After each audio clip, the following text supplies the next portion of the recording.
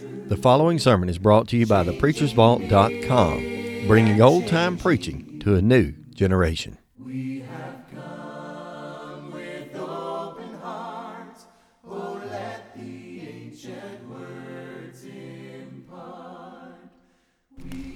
Good evening. It is great to be here. I know I say every year just about the same thing, but I promise you I'm not trying to lie or be deceitful in it. I really do look forward to being here when I have the opportunity. This is absolutely one of the highlights of my year. I've come to know many of you more personally and got to spend time with you. I consider so many of you family members almost, at least friends, and good friends at that. So it's always a pleasure to be here. The supper that I was fed tonight, can't see everybody, was wonderful, so I appreciate that as well. And I want to tell you how much I appreciate Bob. You all don't know how that worked out. Bob came to Ironton, it's been probably 12 years ago, something of that sort anyway. And he was invited by Cliff.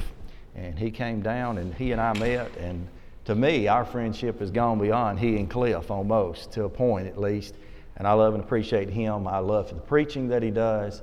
And I hope that you appreciate that preaching. One, it's a standard of truth. There's no argument about that. That's a must. But on top of that, he's got a talent. He's got a love for you all that I know I can see and I'm familiar with. So when he and I are kind of talking back and forth and throwing ideas off one another, is somebody I can turn to definitely. I know that you can have very similar confidence in that. I want to tell you as a forerunner, kind of a warning here right now tonight. I don't generally use PowerPoints very often, so there may be some problem there. I've got an absolutely straight out of the box brand new Bible tonight, and so I'm not going to be as familiar with it. We're going to do about 1,000 times more flipping and flopping than I typically do. I generally go to a text, sit down, allow that text to lead itself, and we go that way. But tonight we will, of necessity, be moving around the Bible quite a bit. And so I decided last night pretty late to go ahead and add the PowerPoint to it. Not that I don't want you to use your Bibles. Please, I encourage you to do that. I'll be in a new one, so I won't be moving too quickly. But I would encourage you to do that. And then there'll be certain texts that we're going to get to, and we're going to have to sit down in them for a moment. And you certainly need to see those longer texts. And in every case, even if I put only one or two verses on the screen, many times I'll put a reference up there of the context that you need to read. So if you're taking notes, you can say, well, he said verse 4 and 5, but I may also have down there that the true context is 13 verses or something like that, so be aware. When Bob reached out to me this time, as I said already, I was excited about that, as I am typically, always. I try to be at least. But he generally reaches out. I don't know if you know the backstory to this. Usually he'll either say, would you like to come? Of course, I jump on that like a dog on a bone. And then he'll say, well, what week can you come? And depending on what date I pick, that's the subject that gets assigned. Don't have a lot of control in that area. Other times he'll do the back opposite, as I call it, that. And he'll say, well, here's a series of topics where they're available. You're one of the first I've called. What do you want to preach? And according to what I say, he'll say, well, then this is your date. And there's not a lot of flexibility there. But this year, and I don't know if he or the elders or who all was involved, this year Bob reached out, and I'm not direct quoting him, I don't think, but he reached out and he said, do you want to come? Obviously. And he said, well, this year is open topic. Completely open topic. And I thought, boy, that is exciting. You know, you tell a preacher he can preach anything he wants. It excites me at least. There's some freedom, some flexibility. Oftentimes, I'll tell you the truth, what we'll do, we'll preach our favorite sermon, or we'll go back and do something that we've done before that we're familiar with, or something that we're studying at the moment that's kind of exciting us. That's what we'll do. But when you say open topic, that's what you're getting, truth be known. But in this case, he came out with a little bit more. It's open topic. So long as, and this is the part I know I'm not quoting, so long as it's either controversial, hot button topic, has something to do with what's going on in the world today that affects the church, morality issues, and he named several different examples of that. And so I said, well, I'll have to get back with you on that.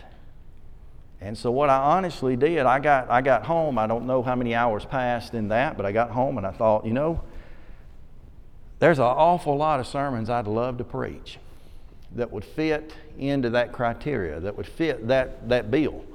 And there are a number of them that I actually sat down in my office and kind of jotted down on sticky notes. What about this? What about that? Some of that was familiar. Some of it was going to be new ground, but I got excited. And then there was one more topic that came up that I jotted down on that sticky note. And I thought, you don't want to do that. You really don't want to get into that. That's, as we say in the South, a can of worms you don't want to open. That's an area that, although it may be very well accepted inside of these four walls, is extremely controversial outside of these walls. And I kind of hesitated, and I kept going back, well, you got all these other choices. And then finally, in my mind, I thought to myself, you know what, there's one scripture that'll help me make a decision. And that scripture is Jude, verse 3. I've got it on the back screen behind me. It's in the New King James translation. It says this. It says, Beloved, while I was very diligent to write unto you concerning the common salvation, I found it necessary to write to you exhorting that you contend earnestly for the faith which was once delivered to the saints. And what I got out of it was this. I said, you know what Jude wanted to do? Jude got an opportunity to write a letter, to preach. And he, out of that opportunity, said, I know exactly what I want to do. I mean, it's obvious. I would love to preach concerning the common salvation. Now, that meant a lot because by the time Jude writes, being one of the later, if not one of the latest, New Testament letters, that reference kind of sort of turns and says, well, you know, he's saying by now the faith has been delivered. That's what he says. The scriptures have been revealed. God's inspiration has come out and it's being penned and it's being copied and the scribes are taking care of such. And so Jude's saying, you know what, I'd love to preach on the common salvation because it is common. We know about it. It's available. But in the time of writing as well, the church was still in its infancy. And so you got to consider that Jude was also probably saying something like this. You know, it's amazing, the mystery of God, how God brought both Jew and Gentile to the church so that we could be unified, so that we could have a common salvation. And so I can imagine, I was the same on all the other pieces of sticky note. I was on fire about those. But I also heard what he said here. And this is not Jude speaking, but God. He said he saw it necessary. That is, there was no way around it. It was necessary that he would write unto them concerning not the common salvation, but reminding them to contend earnestly for the faith which was once delivered. What Jude says, and I've studied this book recently, it's 25 verses. I think I spent 16 weeks studying it with the Ironitan folks. But what Jude is saying is you don't have a choice but to take a stand. You don't have option in this. It's not a matter of opinion. It's not a matter of opportunity. It's a matter of obligation that every child of God's should be willing to earnestly, that is much intent, contend, that is fight for the faith.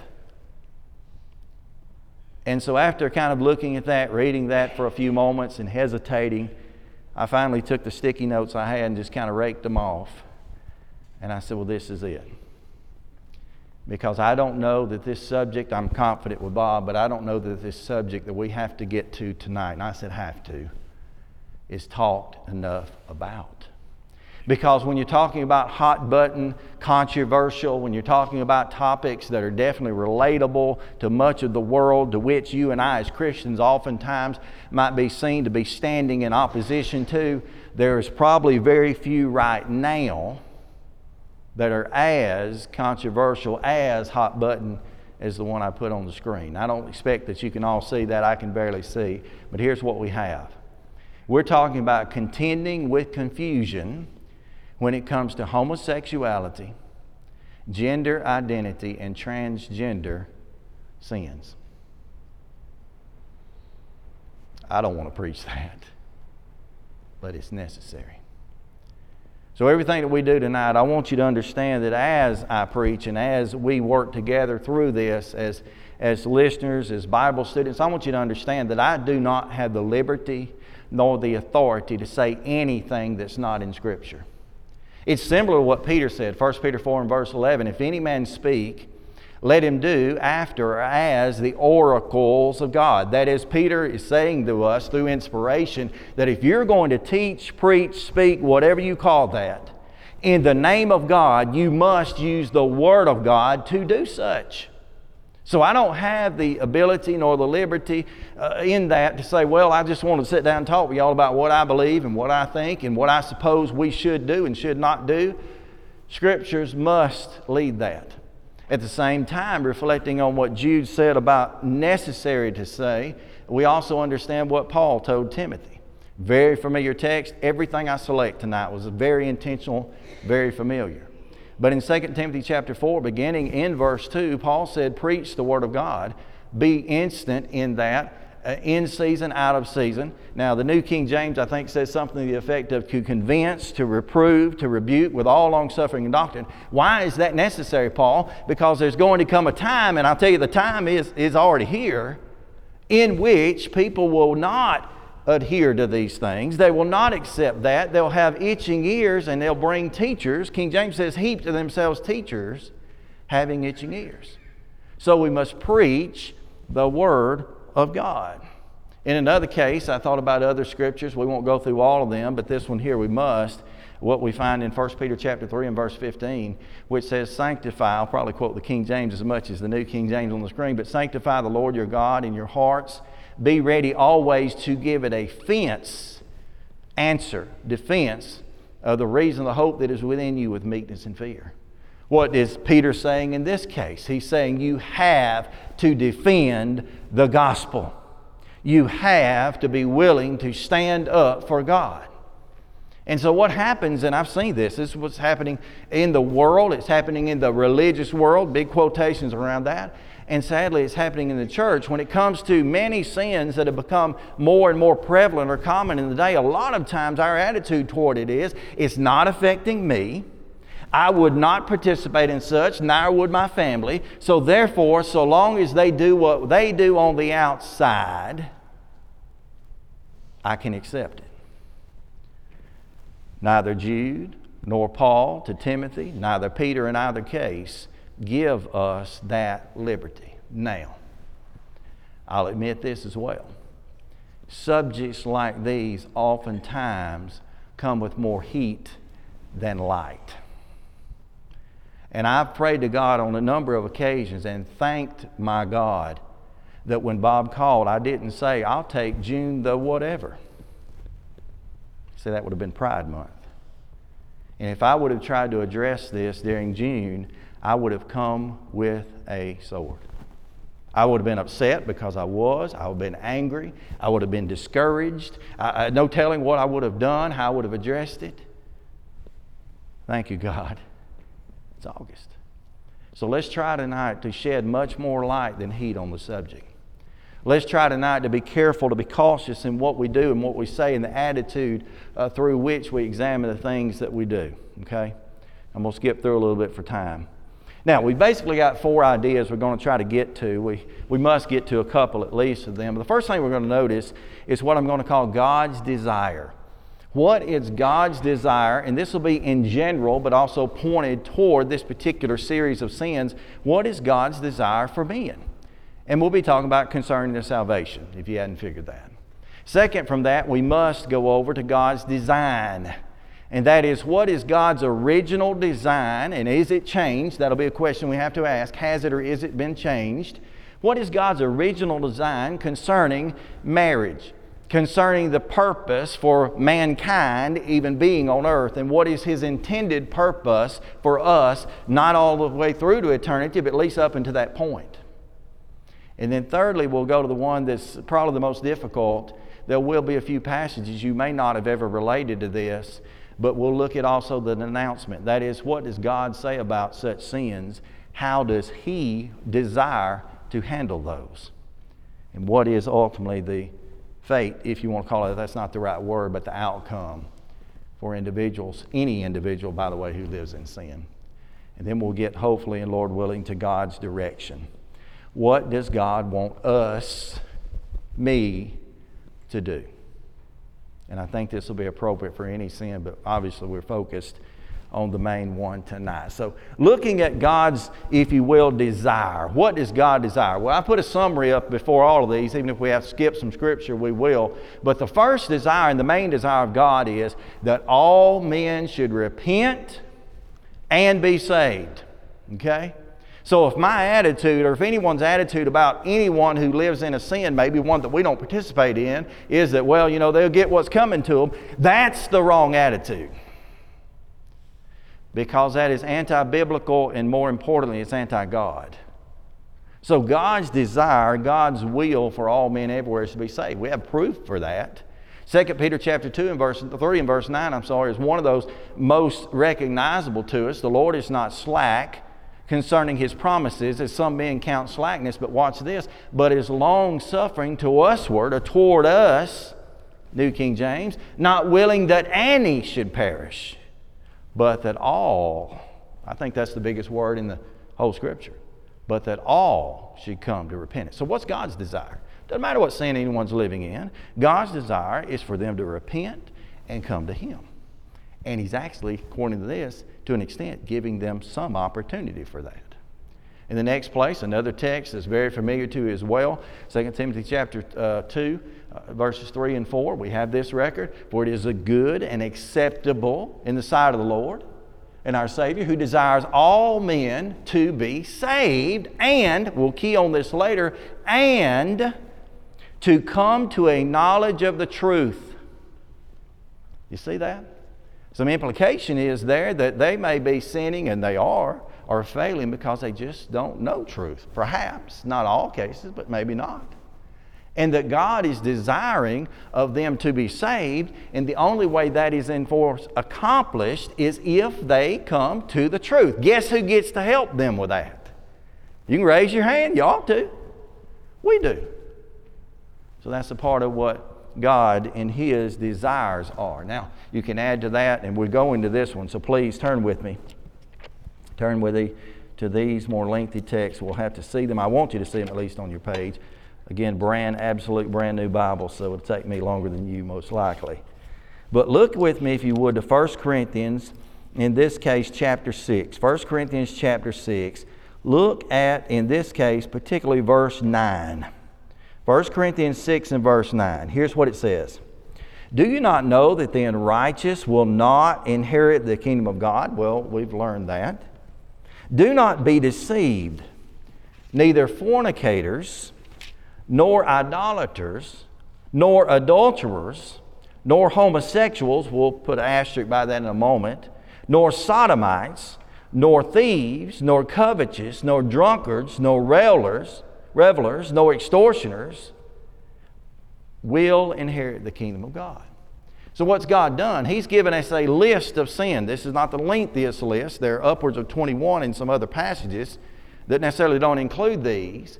But He's given us a listing of some sins that is not conclusive, but is not also exclusive. And it names off several, matter of fact, I believe all of them, in verse 9, are sexual in nature. Look at what He named out. He first said that those who were fornicators, Greek word porneia, or some form of that, fornicators will not inherit. What is a fornicator? That is unmarried individuals who participate in sexual activity that they are prohibited from doing. That's that one. The next one that lined up with that is nor, he says, idolaters. Hold that one for a moment. And then he says adulterers. What is an adulterer? That is married individuals who are participating in sexual activity outside of the bounds of that marriage that they are not given liberty to by God. Nor, he mentions those who are homosexuals. What is that? 2 men, 2 women. That sort of thing. Sometimes nowadays it's 2 men, 2 women, and all the men and women they can include. Nor sodomites. That one is more clear. That is the homosexual act. Generally reflects more on the male, and it reflects more on the giver, not the receiver. Moving on from that. What does idolatry have to do with that? In many cases, historically, biblically, idolatry involved sexual sins, was a part of the worship.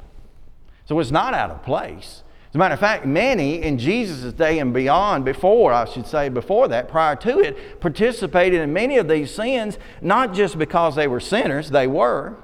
Not just because they were evil, wicked people, some were. But many because the gods, that's with a small g and a long s, had them to worship that way, so they believe. So they would go to the temple and participate in activities like this, which stood completely against God. You say, well, what a list of people. And I'm thankful to God that He didn't limit it to that. We read across all of them, but there are others that are listed there also that are guilty, the thieves, the covetous, such. So any of us could be involved in some of that. Maybe not the other, but that. Not inherit the kingdom of God. But thanks be to God that Paul, by inspiration, did not stop writing. This is again about the intention of God. Paul told us in the next verse, verse 10, concerning those specific sins, he went on and added to that, and such as were some of you. Now you got to understand, the Corinthian church was made up of Corinthian people. Corinth and Ephesus were twin cities, similar to Las Vegas or anything else we might have around today, where there was a lot of wickedness, vulgarity, sexual activity, you name it, was going on. A rough place to be. The church often reflected some of that. But see, Paul named off some of these sins, many of which were repulsive to him and us, and he said, but some of you were those. Why aren't they now? He said, because you were washed, baptized, because you were separated from that, and then you were sanctified, that's the meaning of that word, and because you've been justified. You were made just by God, not by men. They got away. Now that's the wonderful, blessed thing about any sin, is that the opportunity, so long as eternity has not turned, stands for us as individuals to go away from that and to allow the blood of Christ to do these three activities in verse 10 to remove us from such. So what is God's desire? That all men everywhere would be saved, that all men everywhere would come to repentance, that all men everywhere would be taught truth, and that all men everywhere would be washed, sanctified, and justified by Him alone. That's what His desire is. So that's kind of that. What about God's design? What about the design that God set forth? What did God think? Well, one of the scriptures is the one we just read that has something to do with that. But I want to take you back now and think about what God's design was. And I kind of put on the screen here, I realize you can't see it from the back perhaps, but God's design is He made them male and female. You know, I did a lot of research. By the way, if you're going to preach a subject like this, just understand your Google search is going to take a hit. I mean, I don't know what Google thinks about me right now, but I'm going to have to do a history, whatever, because I'm getting things that I'm not looking. God's design is male and female. Now, a lot of times that's about all I hear. Someone will say, well, man, it's obvious. He made male and female. He made husband and wife. There's your argument. That's not anywhere near all God said. That proves principle and point, no argument. It obviously is fact, but that's not where all this is. But it is where it begins. So go back with me now to Genesis chapter 1, please, for just a few moments. This is one of those situations where I'm going to have to be selective. I was selective up on the screen, but I'm going to be selective as well as we read just because of time. I understand I've probably only got about 3.5 hours at this point left, and you may not have that much time, so we'll do what we can. But look with me beginning Genesis chapter 1. We'll just read verses 27 and 28 because it does make the point. Here's what it says. So God created man in His own image. In the image of God created He him, male and female created He them. Well, that's an argument within itself, no argument there. But God blessed them and said to them, be fruitful and multiply, fill the earth and subdue it, have dominion over the fish of the sea, over the birds of the air, over every living thing that moves on the earth. So what is God in general saying to them? He's saying, I made male, I made female. He's saying their duty in life is to come together, we'll see in the next chapter and the following, to come together in life as husband and wife, male, female, and to procreate, that's a high topic word, to say to have babies, to replenish the earth. Now in the very next chapter, which is chapter 2, if you just look across the page, for me at least in that, look into chapter 2, beginning reading in verse 15. We've got to read a little bit more in this. And then God took the man, that's Adam, and put him in the Garden of Eden to tend it and keep it. And God commanded the man, saying, of every tree of the garden thou may freely eat. But of the tree of knowledge of good and evil thou shalt not eat of it, for in the day that thou eat of it thou shalt surely die. Now that turns out to be fact. It turns out to lean more toward the spiritual than the physical, but it's still fact. And the Lord God said, it is not good, verse 18, for man to be alone. For I will make unto him a helper comparable. I think the ESV says help suitable. Do they use suitable? King James use help meet. This kind of meets middle ground right there is what it is. I'm going to make somebody that's much like them but very different, who can assist and who can help. I would say a better way of saying that is who can actually complete them. Not just in every way, but in many ways that are only completable, if that's the word, such as procreation, by those two. You keep up the reading a little bit farther, it says, and out of the ground the Lord formed every beast of the field, every bird of the air. He brought them forth, in verse 19, and Adam to see what we call them. And whatever Adam called them, every living creature, its name it was. And Adam gave the names of the cattle, the birds of the air, and every beast of the field. And Adam, for it was not found for him a helper comparable. And the Lord God caused a deep sleep to fall upon Adam, and he slept. And he took one of his ribs and closed it up, and the flesh in its place. And the rib in which the Lord God had taken from him, he made into a woman, and he brought her to Adam. And then Adam said, verse 23, for this is now bone of my bone and flesh of my flesh. She shall be called woman because she was taken out of the man. Therefore, verse 24. Have I got 24 on here? Yeah, 24. A man shall leave father and mother and be joined to his wife, and they shall become one flesh. And they were both naked, and the man and his wife were not ashamed. Now let me give you a quick tip. I did a wedding one time. I was asked to read one scripture, selected scripture of my choice. I chose that. In a wedding situation, don't read verse 25. It'll put you in a bad spot, and that's what I did. But what are they supposed to do? He creates male and female. He brings them together as a help comparable, help suitable. And his instruction to them was to become married and to become one flesh. Now again, there's so much that could be said about that, but there's a sense in which I've not thought about as much. But when my daughter Juliana was born almost 22 years ago, that was one flesh. Consummation coming together of us. Cameron the same later. One flesh. So that's what he said. Now, the question then arises, did Adam and Eve, one, did they take up those roles? And did they understand it? And did they do it? Genesis chapter 4, just a page or so over for me at least.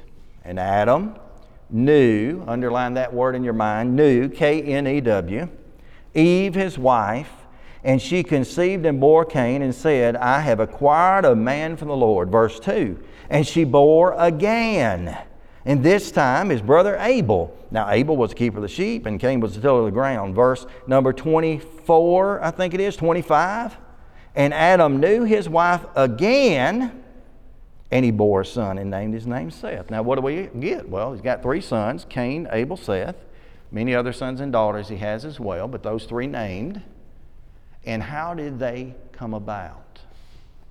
Only when a male and a female, then called a husband and a wife, came together under a binding agreement before God, and that consummated in the procreation of the earth and the knowing of his wife. Now that plays a big role into what God desires and what God designed, but it also will play a role in later what God denounces. So let's keep going with this. Now, what has changed? That's the question. You know, some people will say, well, you know, you can show me those scriptures all you'd like, and they may even claim to have a deep respect or love for God or the Bible, but, you know, that is the beginning. That is the Garden of Eden. That is so long removed from where we are, and so, you know, what should we do with that? Well, the thing is, nothing has changed. By the time we get to the New Testament and Jesus speaks on the subject, which he was talking about, we often say, well, here's a passage, Matthew 19, 1-9, on marriage and divorce and remarriage, and the controversy comes in 9 and how it's appreciated and how it's approached and what the limits are and the scenarios. And absolutely a great text for understanding that and for examining that. But the real truth is, if men and women would learn to appreciate and respect verses 1 through 6, 9 would not be as much of an issue. Because what Jesus did was he stood here. We won't read it all because we've got about 35 slides left. But what Jesus did was he stood there and said, from the beginning it was not so. Why, Jesus? Because as he quotes in the context, he says, in the beginning here, didn't you tell me I had a little funny button on here? He says, he made them male and female, and he said, for this reason shall a man leave his father and mother and be joined to his wife. What's the reason? Procreation, basically. Not possible outside of the boundaries of what God designs. And then this part right here, verse 6 of the context, Jesus said, so then they are no longer twain, two, but are now one flesh. He adds to that, therefore what God had joined together, let not man separate. Great translation there. King James Version, I think, gives a lesser than understandable translation, but in some sense a better one. Separate is what it is. Let not man, King James says, put asunder. I think the idea there, not only, please don't quote me from your notes because I'm going to say not only, and this is my disclaimer, not only includes the marriage there, obviously, but could very well back up to the context to say you can't put asunder God's law either. You can't change God's design. You can't change God's desire for man. So let not man put asunder. Now, what about God's denouncement of this? We got to move like a freight train. What about God's denouncement of this? Well, we've already read across one of the scriptures we'll get to in just a moment, but the thing is, there are 3 points to this. Number one, God is clear. He's always clear. As a matter of fact, there is not nearly as many gray areas as man would like to find. There are things that the secret things belong to God, Deuteronomy 29:21, we don't necessarily always understand. But God himself is clear. His word is clear. And so if you go back to the text we read a moment ago, if God said, and this is where we got to disclaim something, God said that sins such as fornication, idolatry, homosexuality, and sodomy are sins, guess what they are? Sins. Now the ESV, I believe, you can quote me or know this, I believe leaves out the homosexual part of it. Now it doesn't leave the thought out that I can see. Check me on that right quick. Doesn't leave the thought out, but maybe it translates the word different. That's just a different manuscripts and such as that. I think ESV based on the NU and the majority text or Textus Receptus more used for the others. That's neither here nor there. It is in there. Well, thanks. I apologize to anyone that I just lied to. How about that? This is serious. This is what God said. But guess what someone can argue with this? Well, you know, God was just throwing out sins in general. I mean, he just named a few things. And don't forget, preacher, he said you could be saved from it. Absolutely. Absolutely. But God wasn't coming out of left field with something that was so new that man couldn't understand. You go back in the Old Testament, Leviticus chapter 22. I've got 22 through 30. That's one of those places where the context of it matters. But Leviticus, I should say, chapter 22, the beginning of the reading is chapter 18, verse 22 is the main verse. That's what we'll see here. 18 and 22, here's what it says. If I can find 18, it's on there. There it is. It says this: you shall not lie with a male as with a woman. Why?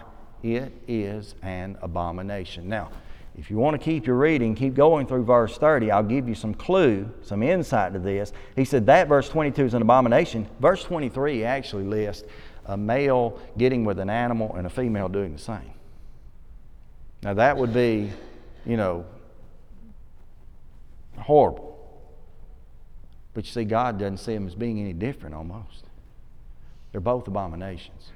He encourages the brethren there by verse 30, children of Israel, to keep the ordinances, verse 30 beginning, to not commit any of these abominable things. God prohibited it then. It is an abomination. What is an abomination? The basic word, or this, to boil it all down, the word itself, that taibol, I don't know what that is, means to hate something to the point you're disgusted by it. That's God now. We ourselves must follow after God. Leviticus chapter 20, the next page or so. Verse 13. If a man lies with a male, he lies with a woman, both of them shall have committed an abomination and shall surely be put to death. God prohibits. Deuteronomy chapter 22, similar idea. If a woman wears anything that pertains to a man or a man to a woman, that in itself is another abomination. Now, I heard someone argue one day, so that's why a woman should never wear pants. Come on. Men in Jesus' day wore skirts. Don't start that. But the idea is there that in God's eyes there is a stark difference between a male and a female, and a difference should be existing between how they look, and if that pertains to how they dress, what makeup they put on. God sees that. Now, I understand culture can change some things, but it's still clear that if I dress up in a skirt with long hair and earrings, then I could be accused of being a woman. Wouldn't change it. Nor is the opposite. It is an abomination. Deuteronomy 23 talks about being emasculated, how that within itself would prohibit them from being in the assembly. The word emasculated, or I can't even say it, castrated. King James says to have the stones crushed. You can take that for what you'd like. Abominations. Removing, separating from the assembly. Genesis 19, 1 to 13. Can I come back tomorrow or something? This is the account of Lot. Lot goes into Sodom. Long story short, he goes into Sodom. He becomes to one extent a part of Sodom. Now, thankfully, God sees him for what he is. He sees his heart. He sees some difference there. But at the end of the day, he lost his wife. We don't know what come of his children or anything of the family, but we know he lost his wife. We do know this. While he was there and the angels came to get him out, they come in, and according to the text right here, before they lay down, that is, before they went to bed, the men of Sodom, both young and old, and from every quarter surrounded the house. They said they were there, watch it, and they called Lot and said, "Where are the men who came into you tonight? Bring them out that we may know them carnally." Remember when we said something about Adam and Eve knowing? That's not familiarity. That's sexuality. They wanted to have a homosexual encounter with these angels. They thought they were men. According to what we read here, it was common among that day. Somebody says, well, I even heard someone say, well, what about now? I heard someone say the other day, several things I was looking up, they said, well, the sin of Sodom was pride. It was. They said, well, the sin of Sodom was a lack of hospitality. No, I don't think that touch tops out the bottom of it. But the sin of Sodom, according to 2 Peter chapter 2 and verse 6, is fairly clear. Turning Sodom and Gomorrah into ashes, he condemned the destruction, making them an example for all them that live after them ungodly. And then we get down to this, I skipped and told you that, but we get down to Jude.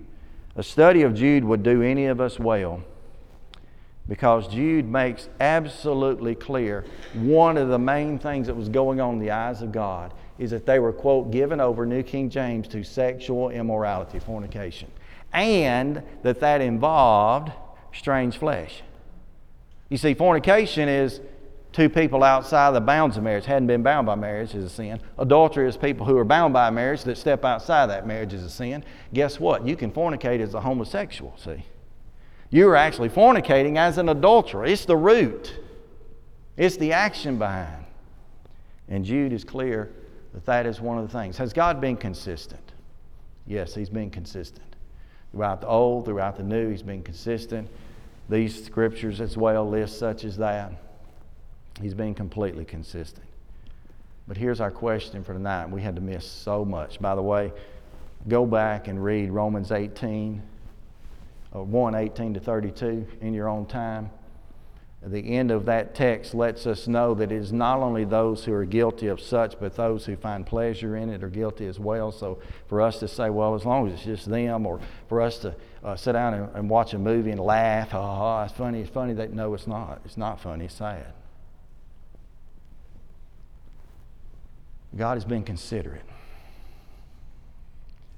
This text right here refers particularly to the eunuchs, but also is related to other abominable situations. But he lets those people know that his doors are open for them. Not in their sin, but from their sin. You know, we've oftentimes, a preacher will say, well, you know, we're going to sing number whatever, just as I am. Well, just as I am. No, you come as you are, willing to change, willing to repent, willing to do and to act in ways that are God-like, that are godly. And that's what God allows. Remember in verse 11, Paul told them, such as were some of you. You know, I don't know all these situations, but I heard about one before services, which I appreciated that for sure. But I know about certain situations where people who were formerly adulterers are now faithful members of the church. I know people who were drunkards, who were drug addicts. I know there are those who were homosexual. I know one man who at one point was put in prison for pedophilia, abusing a child, member of the church, faithful as can be. Everyone can change, so long as the changes they make are done in God's way. So we come down and round all this out. What's God's desire? That's obvious. Everyone to be saved. What is God's design? Yes, He made it male and female in the beginning, husband and wife to procreate. That's the only possible way to honestly and truly do that. It's the only right way to do that, and God still stands behind it. The things that were abominable to Him in the old were still abominable to Him in the new, and it's our duty and our outright command that we should stand for truth in ourselves as well as what we represent to others. So what must we do? I had a ton of things to say about that, but I come back to this scripture right here, 1 Peter 3 and verse 15. Sanctify the Lord your God in your hearts. Be ready always to give a defense and answer. The reason hope is in you and meekness and fear. There's several things that need to be done. Number one, you got to make Christ your Lord. I get that's been so denominationalized and so abused that it scares me to death. But it's true to one extent if it's understood. In order for a man or woman to be saved for their sin, Jesus Christ has to be their Lord. He said, sanctify Him as that. Set Him apart and say, no matter what the world is, no matter what I am, I want to be set apart as having Christ to be my Lord. That is, He leads every step of my life. He said, be ready always. What do you mean? You better be ready to learn. In order to answer biblical questions, there's only one resource to go to, that is the Bible itself. I've got to constantly be learning. I met a preacher when I first moved to Philadelphia, Mississippi. He came and he was a great guy. I got to know him, got to love him. But one of the first things he told me, he said, you new in there? Yeah, I'm new in there. Man, I've been preaching 30 years, and I'll tell you what, it gets easier. I don't hardly have to study anymore. I'm sad for that guy. Got to be learning. Be ready always to give an answer. That is, to be willing to take a stand for something. Of the reason the hope that is within you with meekness and fear. That's your lifestyle. That's the way you live. That's not just what you say, but what you do. And in the context, do this research on your own as well. Look at 1 Peter 3:15 in context. Backing up the page there around verse 11 and 12. These people were being torn to pieces. They were absolutely, as Jesus said they would be, they were hated of all men for His name's sake. And those who came and asked questions, they weren't asking for honest truth. They were asking at a matter of spite. They had taken their houses, their livelihoods. They had put to death and slaughtered their own family members of Christians. And then they said, now tell us this. How do you handle that? Have to love them. Not accept their sin and call upon anyone to remain in that. Love is calling people out of that. Who's going to love the homosexual if I don't? Who's been taught to love better than I have? No one but God's child. Who's going to love the adulterer? Who's going to love the abortionist? Who's going to love, and you can name off anything that repulses us or could. Who's going to teach them? Who's going to lead them toward God? Will the government do it? Hollywood? Maybe the universities will lead them down the right path. You know, maybe they'll stumble across something in their secular reading and their advancement of life that will show them the way.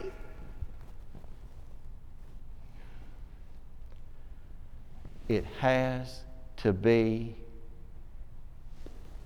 me. And you could point very well at yourself and should.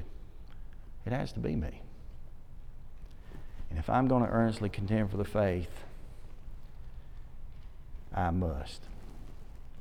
If you're here tonight and you're not a child of God, just as applies with this or any other possible potential sin, no matter how we grade it, the sin is sin. And the answer to that sin has always been, since the time of the cross, the very blood of Jesus. Upon that cross He was crucified. Upon that cross you and I were selected to be saved through the faith and obedience to His will. If you're here tonight and you're not a Christian, the very best opportunity to be washed, to be sanctified, and to be justified is right now tonight at 7:55 in Aniana, Alabama, inside of these four walls. That's your best opportunity you will have to that moment.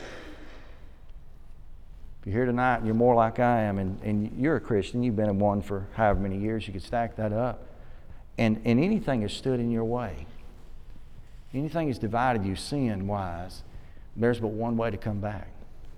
To be willing to repent of those things, that is to change, turn away from that sin and toward God, confess that sin to Him and pray for Him, or allow your brethren to do the same. We would love to assist in that way.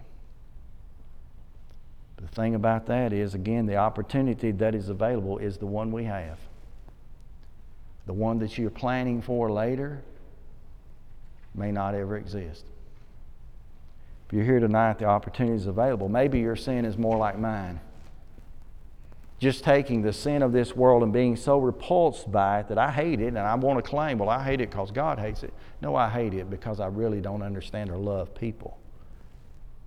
And maybe the love I need to have for them is to help them with that and to assist them in pulling them from that and to allow this book right here, God's Word, to do that and be willing to love them enough to tell them the truth in love. That's the biblical approach. The invitation is open for whatever reason. If we can assist you, why not choose now while together we stand and even as we sing.